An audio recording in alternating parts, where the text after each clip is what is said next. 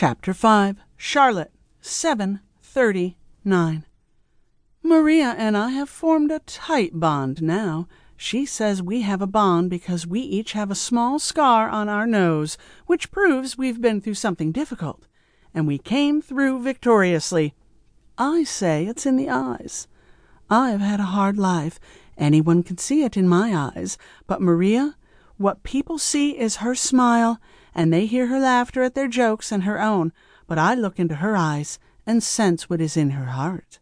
I heard her tell Lee about an article she read. A researcher studied the health histories of people who live with cats and discovered that those with cats had 40% less heart disease. The researcher did not know why, but I know. That's when Maria started to refer to me and my boys as her heart medicine. I take that as a compliment. I'm happy to do my part. I've started following her. At first I was stealthy and kept a polite cat distance away. She didn't realize I was shadowing her. As I became more comfortable around that big brown dog walking with her, I started to go on the morning walks with them.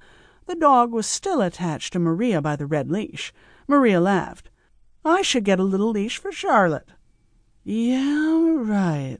In your dreams, lady. Besides, we're already attached by the heartstrings.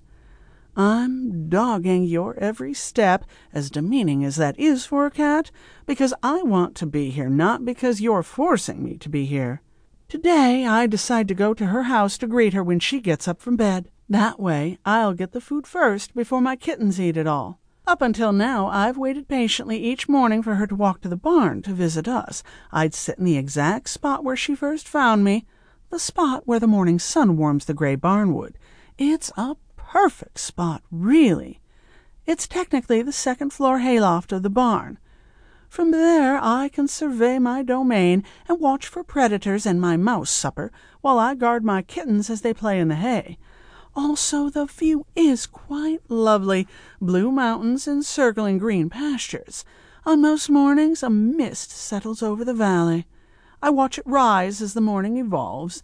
Soon after the mist rises, Maria comes to the barn with the dog, which she allows to touch noses with me. I allow this because, well, she did save my life, and I like to sniff things, even smelly old dogs.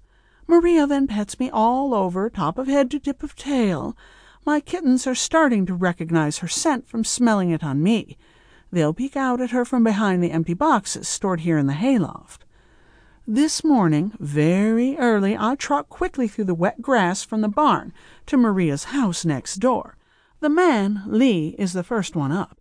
He looks out and sees me on his deck and shouts, "Maria, Charlotte is here for you." Maria runs out to the deck in her pink pajamas.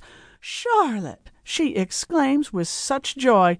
It's silly, really, but it makes me feel special that she is so happy to see me.